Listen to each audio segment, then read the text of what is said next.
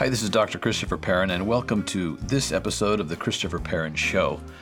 This show is a part of the TrueNorth.fm podcast network.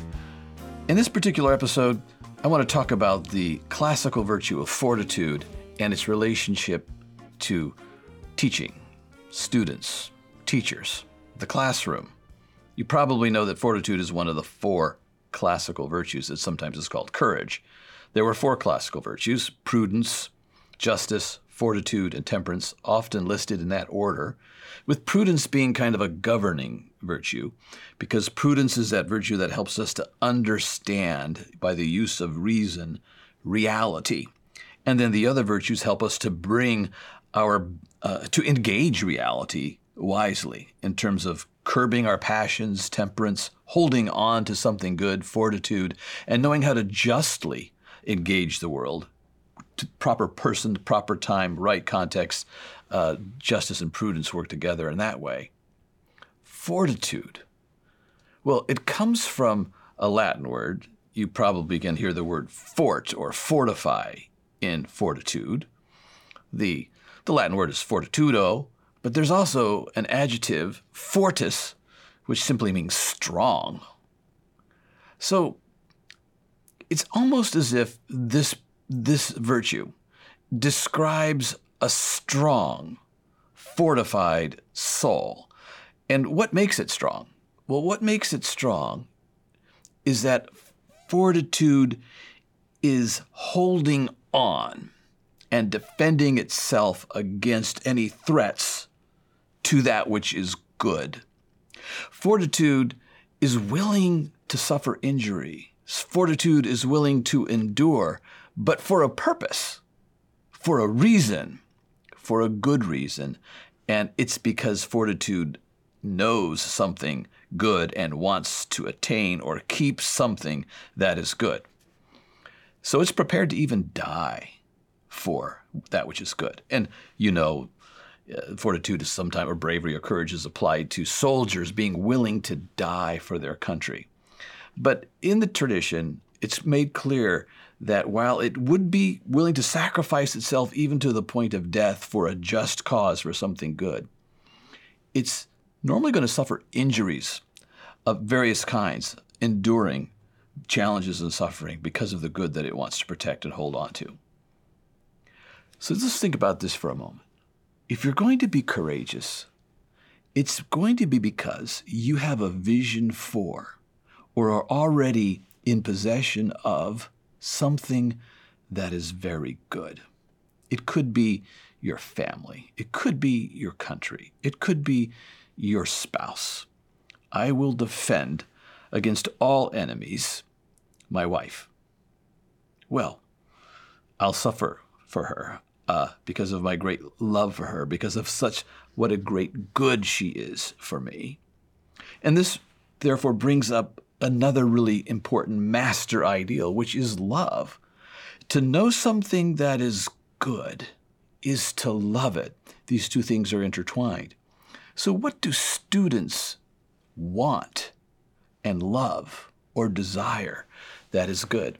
If they can want and love and desire something that is good, then they will naturally have fortitude. They will want to keep that good, and they will defend that good. So I once recall reading an old book on the history of education. I think it was published in the 1940s. And this author, whose name I forget at the moment, opens the book by saying education is preparing students to die. It's a preparation for the next life. And so he was opening with this ideal that even in education, students need to confront reality as it truly is, which means that there is a time when we are going to pass on. And so how will we live well in light of that inevitable fact? It's similar to the old monastic maxim of think on death daily. It's similar to what Christ says when he says, if any man would be my disciple, let him first deny himself, take up his cross, and follow me. So those in the Christian tradition know that we, as it were, we might put a cross around our neck.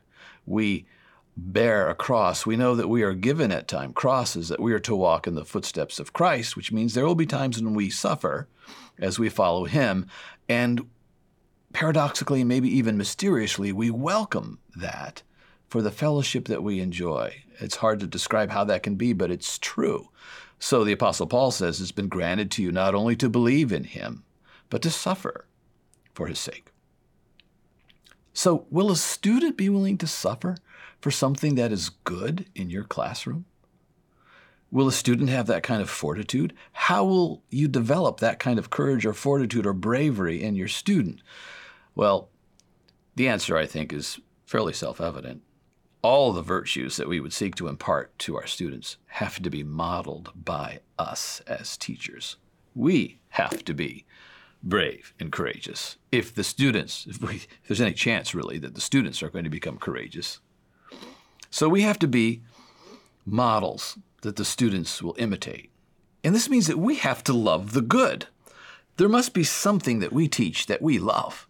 There must be something that we teach that is actually, truly, and really good, such that any human being getting a glimpse of that thing would want it.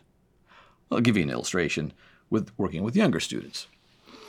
When a first grader or a kindergartner can hear a teacher read with fluency and love and enthusiasm, say, The Lion, the Witch, and the Wardrobe, or hear their own mother read these stories, you know they're enchanted, and they time travel, and they're taken away in their imagination, and they live in the world of Narnia. And they love being there. And without being able to even express it, they love that their mother can read such stories to them out of these magical things we call books. And the teacher can do the same thing. And naturally what happens is that student loves the good of story, loves the good of the book and its texture and its smell, loves reading, and wants to read, wants that skill. And so that student will display courage because that student will want that good and will do the work that's necessary, will endure the suffering that's necessary, studying phonemes and doing the exercises that are necessary to learn to read, because they're in love with something that is good, and they're going to hold on to it, and they're going to achieve it.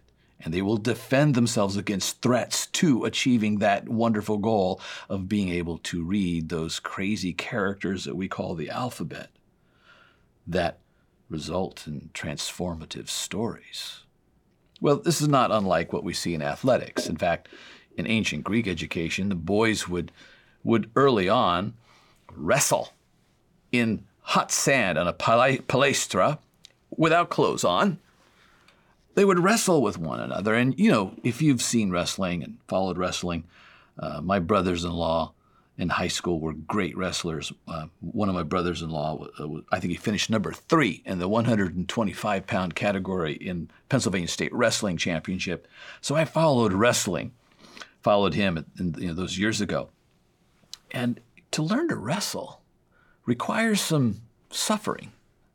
My brother-in-law's name is Gordon, and one of the things that made Gordon good is that he studied and worked very hard to master a few moves. There's a move called a Granby. It's an escape move where you kind of can roll out of a hold.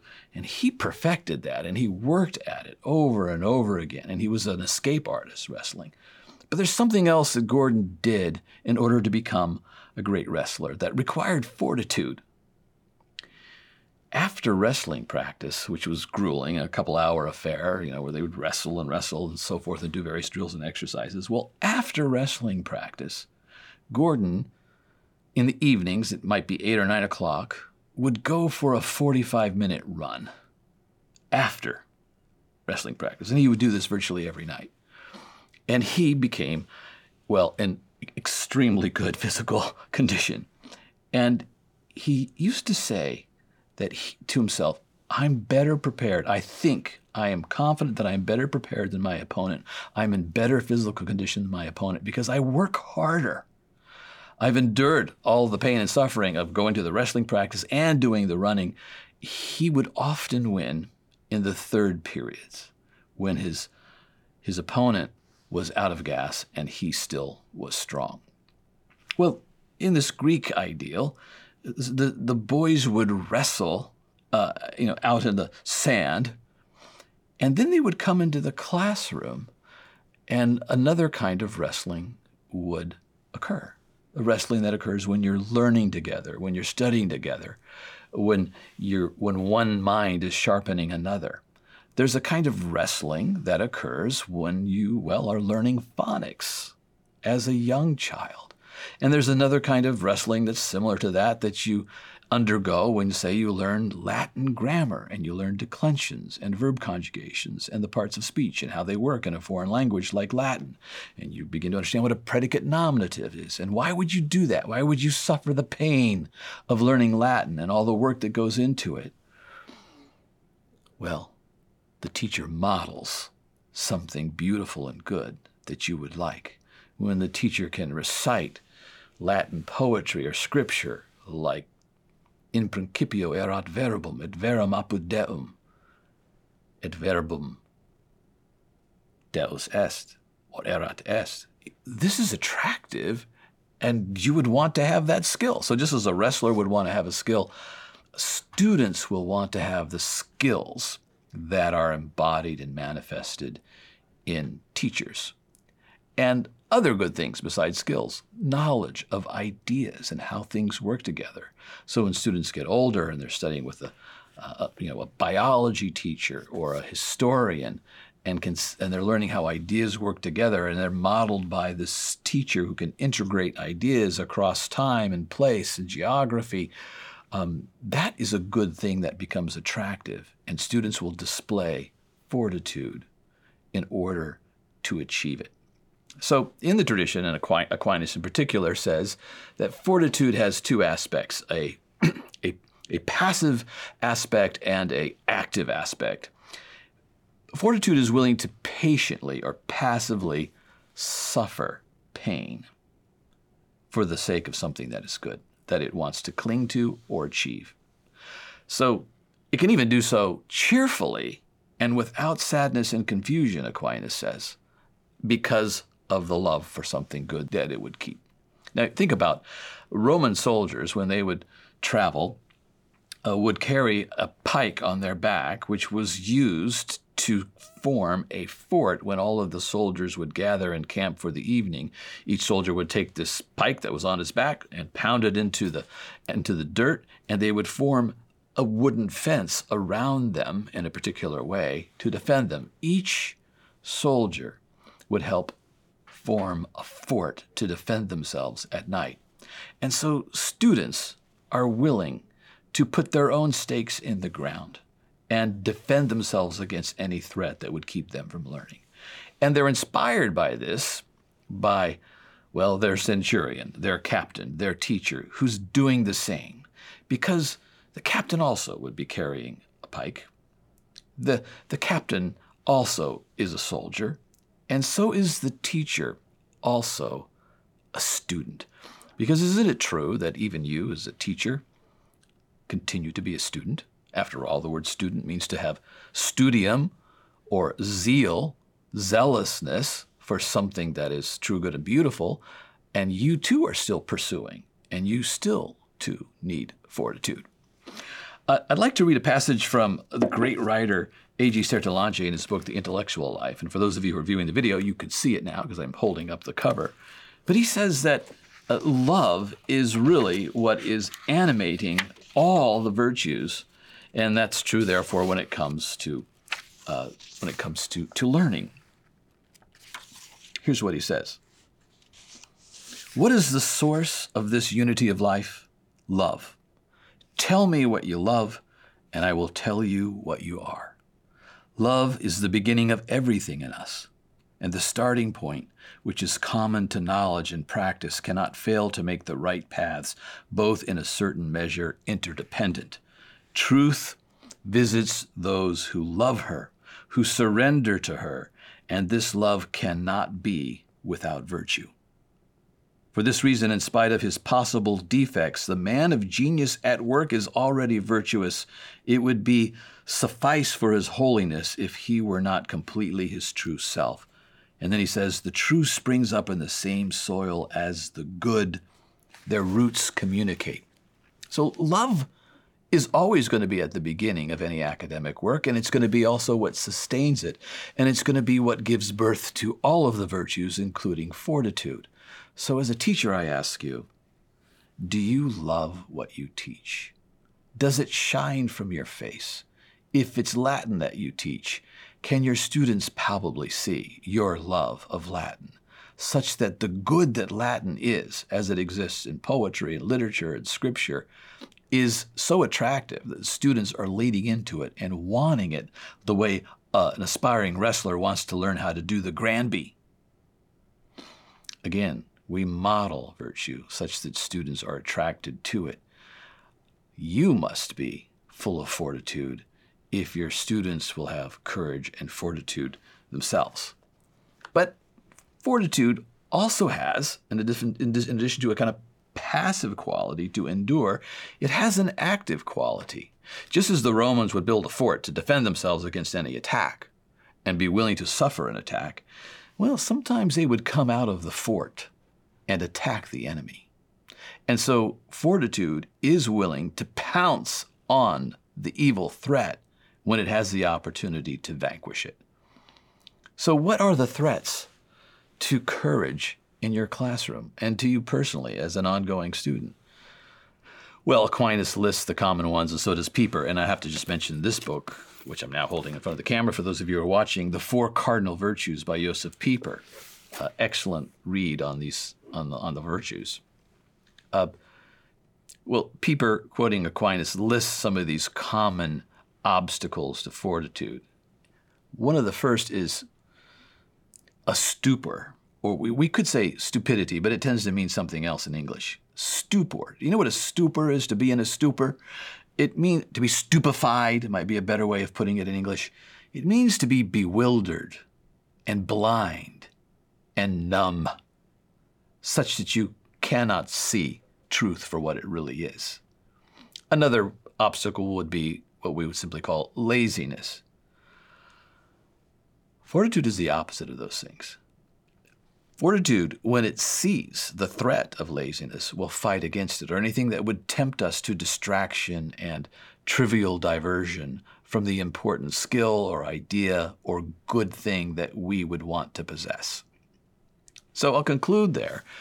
We have to model our own, even if it's a partial possession of something good, like Latin or poetry or history or biology, and for teachers of younger students, reading itself, such that students are drawn with a growing love for the beautiful good thing that is on display in our own lives, even though it's only partial because we're still growing, such that they will naturally push aside those threats, those obstacles, those diversions that would keep them from possessing the good thing that you hold before them.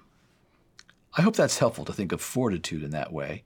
And I hope you'll be inspired to think more deeply about fortitude, to read Certelange, The Intellectual Life, to read The Four Cardinal Virtues by Pieper, and to grow in your ability to cultivate courage or fortitude in your classrooms and with your students and children. This is Christopher Perrin. Thank you once again for watching or listening to this episode.